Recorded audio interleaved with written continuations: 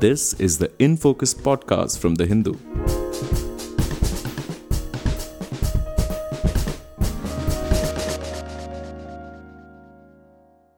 Hello and welcome to another edition of the In Focus podcast. I'm your host G. Sampath.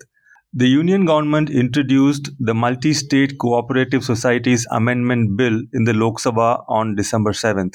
The justifications for the bill trotted out by the government include strengthening governance, reforming the electoral process, improving the monitoring mechanisms, and ensuring ease of doing business, ensuring financial discipline, and making it easier to raise funds.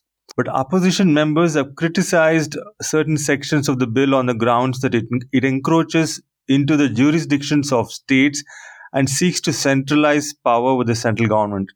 In this episode of In Focus, we take a closer look at the bill and the socio-political context that frames this legislative intervention. Joining us today is Professor C. Shambhu Prasad from the Institute of Rural Management, Anand. Dr. Prasad, it's been a while since we had you on the show. Great to have you back. Thank you very much, Sampath and The Hindu, for inviting me for this discussion. Great. To start with, my first question is a very fundamental one. Can you please explain for the benefit of our listeners what exactly is a multi-state cooperative society and how is it different from a regular, so to speak, cooperative society? Yeah, so as the cooperatives, the numbers started increasing and most of the cooperatives' operations started going beyond a particular state. They would market their goods in other kinds of states. So since 2002, after the act, this enabled some of these cooperatives to do so. So just to give you an example, Amul, which is the largest Indian dairy cooperative, might have about a group turnover of 60,000 crores. But its membership has been stagnant at 3.6 million, as it is only a cooperative in the state of Gujarat. And farmers in Uttar Pradesh, Rajasthan, and other states, while they contribute milk to the growth of Amul, possibly do not get the benefits because of the fact that Amul is registered as a state cooperative. So again, to put this in context, roughly around the same time as the Multi-state Cooperative Societies Act came in, was the Farmer Producer Companies Act. And in this period of between 2002 to 2022, the total number of multi-state cooperative societies have only been about 1,600 that have been registered. In contrast, there are about 16,000 farmer producer companies that have been registered in the same period. So in a sense, the MSCS has not necessarily led to a significant growth, and much of it has been mired in the older language of cooperative politics and bureaucracy. So there is a case in that sense for looking at reforming the MSCS and enabling an opportunity for cooperatives that are growing. There is in fact today a talk of a few cooperatives getting together and even trying to grow internationally. But I think the current structure doesn't necessarily allow for them to operate. And therefore, there is a context for the new bill or the amendment. Right. Now, you mentioned earlier about how the UP farmer might be contributing milk to the Amul cooperative, but he doesn't get benefit from it because he is not a member, which is because it's registered only in Gujarat. So what does he get in return, which is different from what a member in Gujarat would get? Yeah, I think the main things that any member gets, he gets a better price realization. But much of the benefits that a member has is in terms of the profit and what is the right to residuals, which comes after the value addition and other activities that a dairy cooperative undertakes. So those additional bonuses, dividends, etc., that does not accrue to a farmer in Uttar Pradesh or Rajasthan. So that was just partly because of the legal constraint. The number of members in the state of Gujarat is not growing, though the cooperative itself is growing significantly. That would kind of explain the rationale of why membership should be allowed across states. And that, in some sense, was recognized by the multi-state cooperative societies. Amul is not a multi-state cooperative. No, it's still registered. So you see that every year as the revenue changes, its membership remains the same, which is roughly around 3.6 million. But we already have a multi-state cooperative act. And you already have a legal framework for multi-state cooperative. So why isn't a cooperative, like what has stopped Amul from extending the membership to other states? That's just to provide a possibility. One, I mean, Amul could still do it if the members currently want to do so. But let's say we want to merge, Amul wants to work along with IFCO and CRIPCO and other kinds of companies to set up a separate entity. While IFCO and CRIPCO and others are possibly already multi-state cooperatives, Amul by definition is not. So in the current law, only multi-state cooperatives can join together to form a joint venture.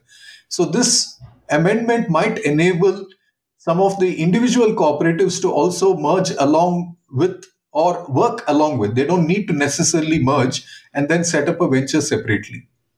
Okay, you referred earlier to this farmer producer association. They are also cooperatives? Farmer producer companies. So they are not cooperatives? They are cooperatives set up as business enterprises, but they are registered under the Companies Act. And there was an amendment made around 2000, or when the bill was passed, and it was enacted in 2002, which allowed a registration of an association of farmers who could set up a producer company and will be treated almost on par with for legal purposes, it is treated on par with the company, but it has the heart of a cooperative in terms of its functioning and governance.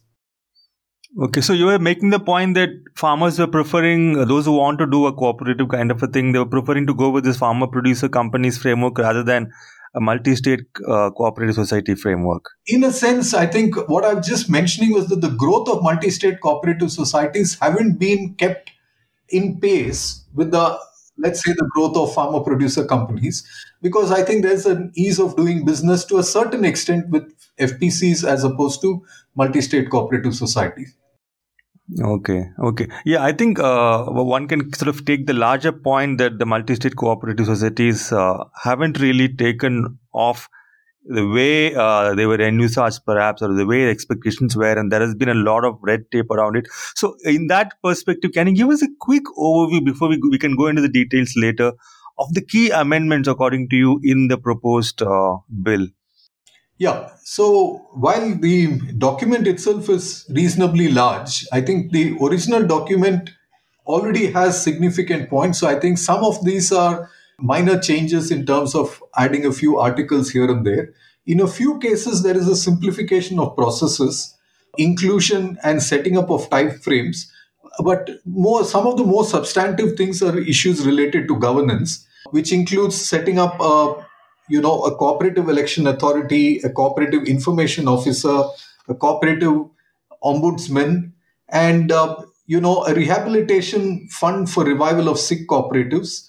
A slight change in the structure where the 1% fund is now going, instead of directly to the National Cooperative Union, it now goes to the center. This also empowers the center to suspend board for not holding of meeting within a stipulated time and so on. And it also allows any cooperative society to merge into an existing multi-state cooperative society. Earlier, only multi-state cooperative societies were able to do so. So this could help the consolidation and growth of the cooperatives, instead of many of the cooperatives being sometimes at a suboptimal size and not making sufficient utilization of possibility of scale of operations. Okay. Shambhu, going back a little bit in history, since we're talking about changing and bringing in more transparency, at least the government is talking about bringing in more transparency, better governance, and all kinds of reforms, including electoral reforms. In 1991, the Chaudhry Brahm Prakash Committee of the Planning Commission made its own set of recommendations for reforming, or rather reorganizing, the multi-state cooperative societies. So, is there? Can you talk a little bit about what these recommendations were, and if any of them find a place in this bill? It's been like 30 years, but so are they reflected in this bill in any way? Yeah, to a certain extent, in the 1990s, I think there was a recognition that many of the cooperatives have become dens of political and bureaucratic, havens in some sense, and it became less and less member owned in that sense. So I think the idea was to try and bring a few liberal laws that would make it possible for cooperatives to be formed without having to be dependent to a large extent on the government. And I think some of the recommendations of the Brahm Prakash committee was manifest when the state of Andhra Pradesh, or the undivided Andhra Pradesh at that point in time, had enacted a Self-Reliant Cooperative Act, which was also in collaboration with the Cooperative Development Foundation. And this came out in 1995. So that enabled the formation of many cooperatives without necessarily having to be dependent on the state. So many civil society organizations, self-help groups, etc., got together to form and register themselves under this liberal act. And this act was then taken up in many other states, and 8 other states, including Jammu and Kashmir, have this, amended or reformed self-reliant cooperative bill. Now, the bill in its current form does not mention these possibilities, but hopefully, some of these elements of doing business and making them more member owned could be part of the larger national cooperative policy which is underway. As a result of this liberalization of or these new cooperative laws that came in 1995, we've had the role of women getting strengthened in many parts without necessarily having any specific provisions. And many SHGs federated together to form federations of SHGs under this act. And even farmer cooperatives today in both Andhra Pradesh and Telangana sometimes prefer registering under the Self-Reliant Act rather than the Farmer Producer Company, with the legal compliances for the latter are much higher. So in a sense, the Self-Reliant Cooperative Act is a good intermediary between an excessive dependence on compliance and other kinds of things. But the key element is the less role of the state and interference of the state rather than the role of the state. The state interferes much less in the Self-Reliant Cooperatives Act. The Registrar of Cooperative does not have a veto power, which was exercised a lot in some of the older state cooperatives. Right. So this multi-state cooperative societies amendment bill seems to be going in the other direction, right? Compared to the Self-Reliance Cooperative Act, there is much more scope for state interference than in this act. To a certain extent, yes. I think, some elements of it seems to indicate with perhaps greater clarity on how should elections be conducted, when should it be done, if you don't do this, what should happen, and other kinds of things. So there could be, in one sense, there is a direction. Even earlier, the registrar would be the central registrar rather than the state registrars. But I think some elements, because you need to ensure that elections are held in time, I think they have tried providing more details on what will happen. Yeah, speaking of this election thing, so one of the proposed amendments is the creation of a central cooperative election authority. Members will be appointed by the central government. So how does the election process take place at present under the parent act? I think it's a governing board which conducts, right? And is it really necessary to have a centralized election authority here? Well, I think one of the big things about cooperatives have been sometimes the regular conduct of elections. So many cooperatives in many states have suffered because cooperative elections don't often happen on time. And I think this timeliness of elections is an important element where members can represent themselves and hopefully vote on non-party kind of lines. But in reality, things work very differently. Typically speaking, the older system would allow for the members to vote regularly. But along with voting, I think the important part is to ensure that the audit of the cooperative happens in a professional manner. And sometimes these do get delayed. So the financial health of the cooperative is dependent on good and regular kind of audit. And I think some of the cooperatives have been lacking in that sense. So sometimes there is an overdependence on the state infrastructure to conduct these audits. And that in some sense can create a dependence.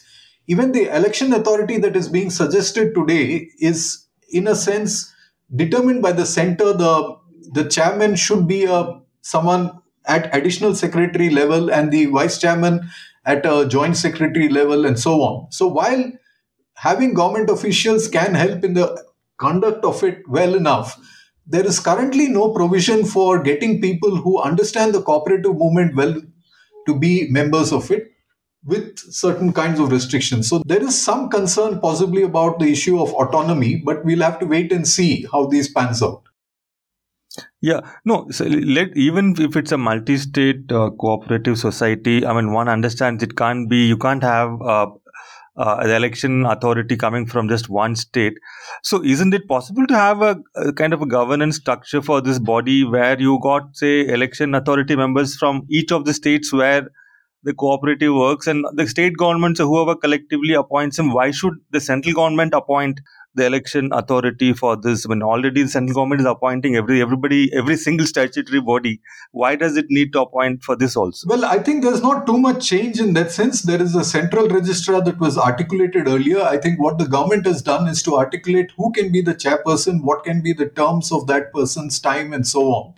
But perhaps what I would tend to think is that the emphasis is more on the control side rather than the liberal side of making them much more member owned. So while the framing in some sense is to ensure greater functional autonomy, I think that is not likely to get translated in practices in terms of the legalese that is currently underway. So we probably have to have a few very good models of multi-state cooperative societies to come up, and then they could be seen to be trying to be replicated in other places. A point is that there is possibly enough experience in some of the states in how some elements have been there which possibly could be used in trying to formulate the central law. But I think maybe they might be requiring more kind of consultations on this. And the concern of some of the states is about the fact that they've probably not been consulted enough, and they may want to look at these elements a bit more. Right. Now, speaking of concerns of the states, there is this proposed amendment to Section 17 of the Parent Act, which will enable state cooperatives to merge with a multi-state cooperative. And you did mention earlier why this could be necessary to get membership benefits to other state members, etc. So, but it has also been pointed out by opposition leaders that this goes beyond the legislative competence of the center, because state co-ops, whether they merge or not, state co-ops come under the purview of the state government. So what are your thoughts on this particular debate, the two sides of it?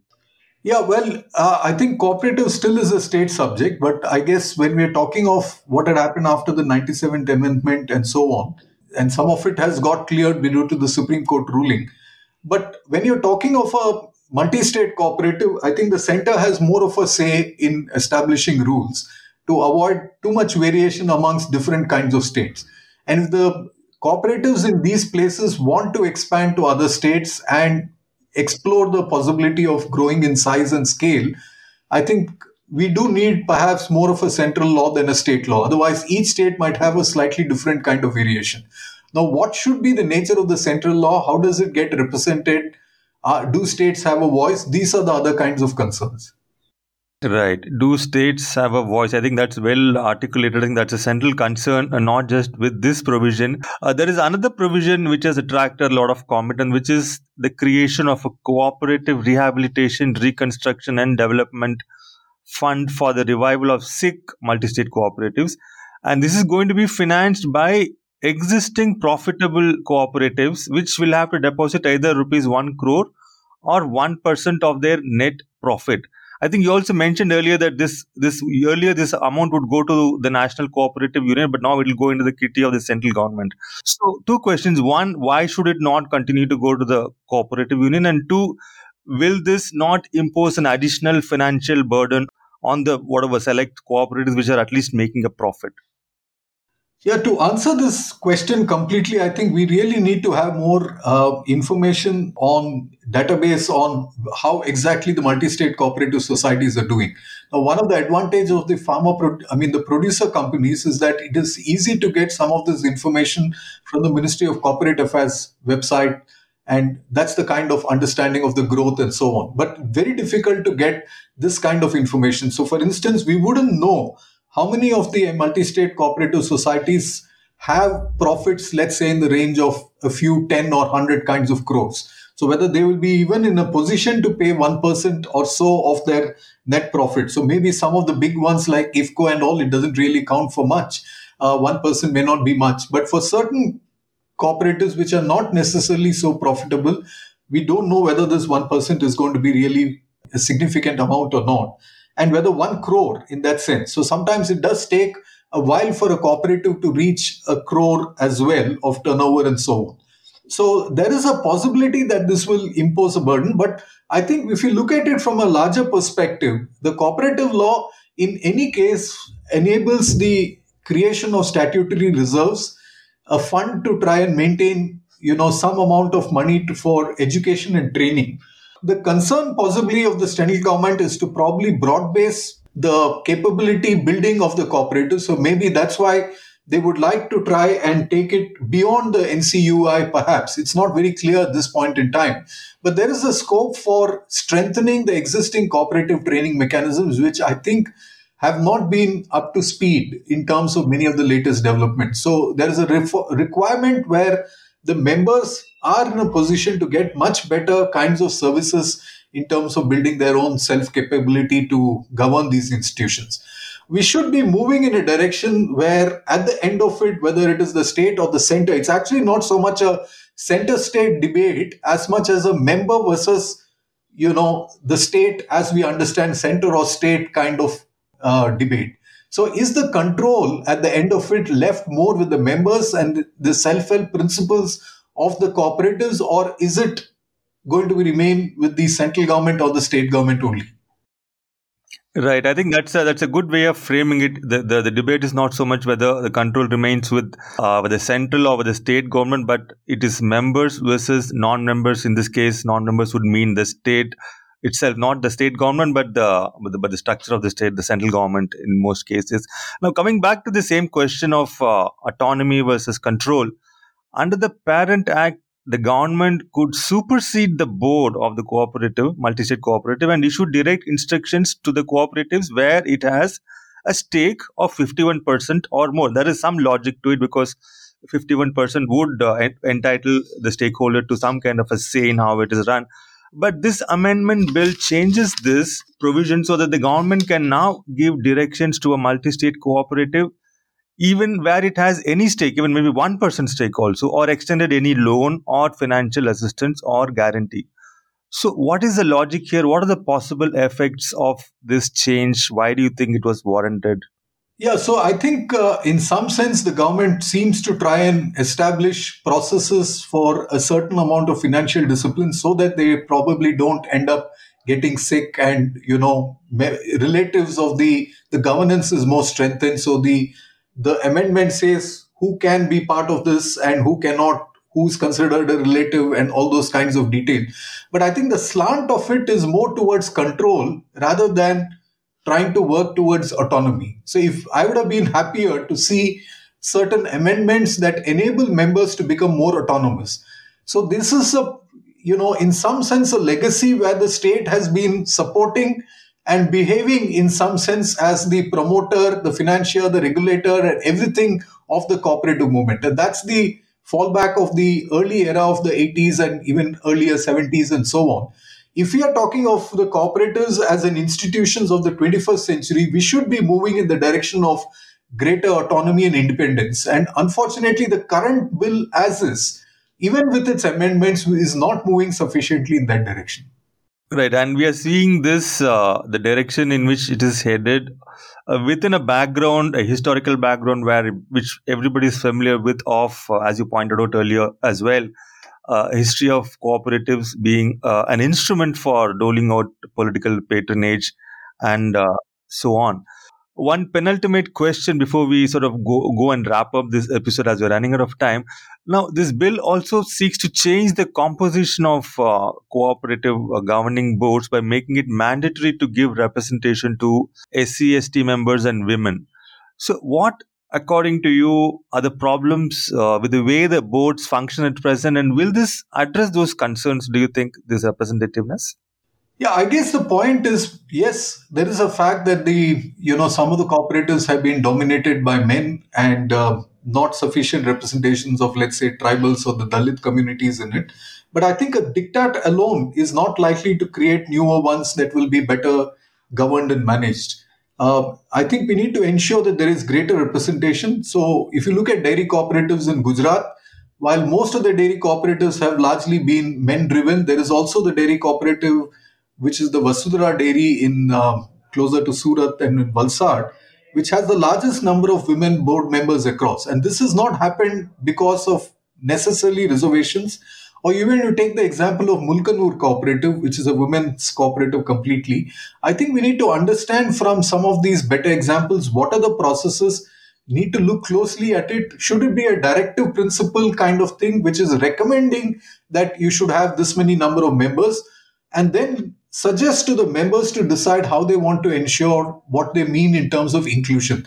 It is important to have inclusion, but to define it in a very close manner is something which may not be as preferable as one would say or one would like.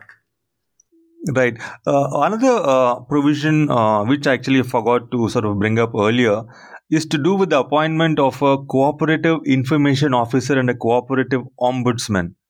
Now, who is going to appoint these officials? Is it the members themselves, or is it going to be somebody, sort of a committee of the government? And how will it change the way the cooperatives are functioning right now? So I think the cooperative information officers, more or less like many of the public institutions, are to support, have a person who is supposed to provide information on RTI, etc. So there's a designated person who would do so. It's more or less in those lines.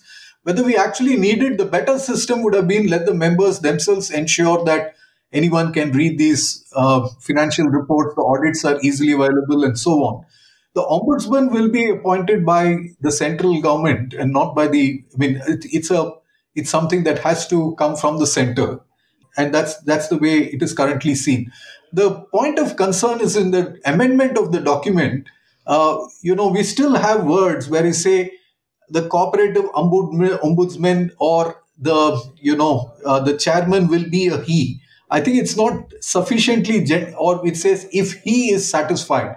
I think it's about time that all our documents go through a gender test and ensure that we use the she or he in all the documents when we refer to a chairperson rather than the chairman, and so on. Right. We're running out of time, Shambhu. So one final question before we wrap up. You have studied the cooperative movements from different parts of the world, including countries such as Germany.